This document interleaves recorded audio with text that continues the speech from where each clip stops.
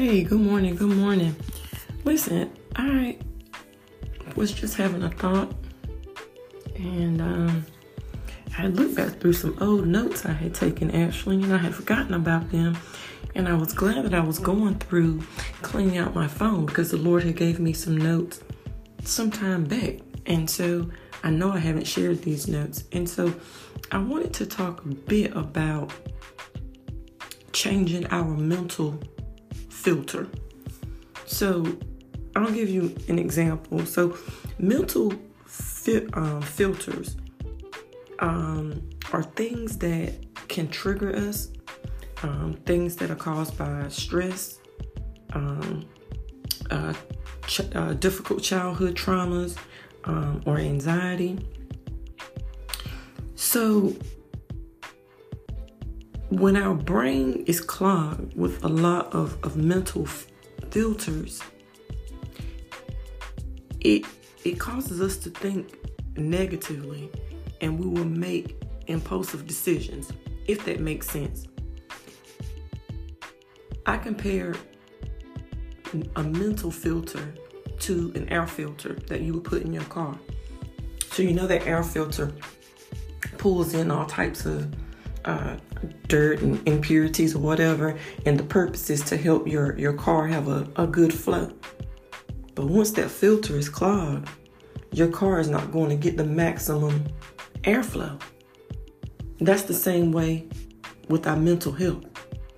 So we have to make sure that our mental filter is clean. And we could take care of our mental filter by just doing things with self-care, prayer, meditation, reading your devotionals, exercise. See, there are several things that we can do to help clean our mental filter. I mean, again, I compared the air filter in a car.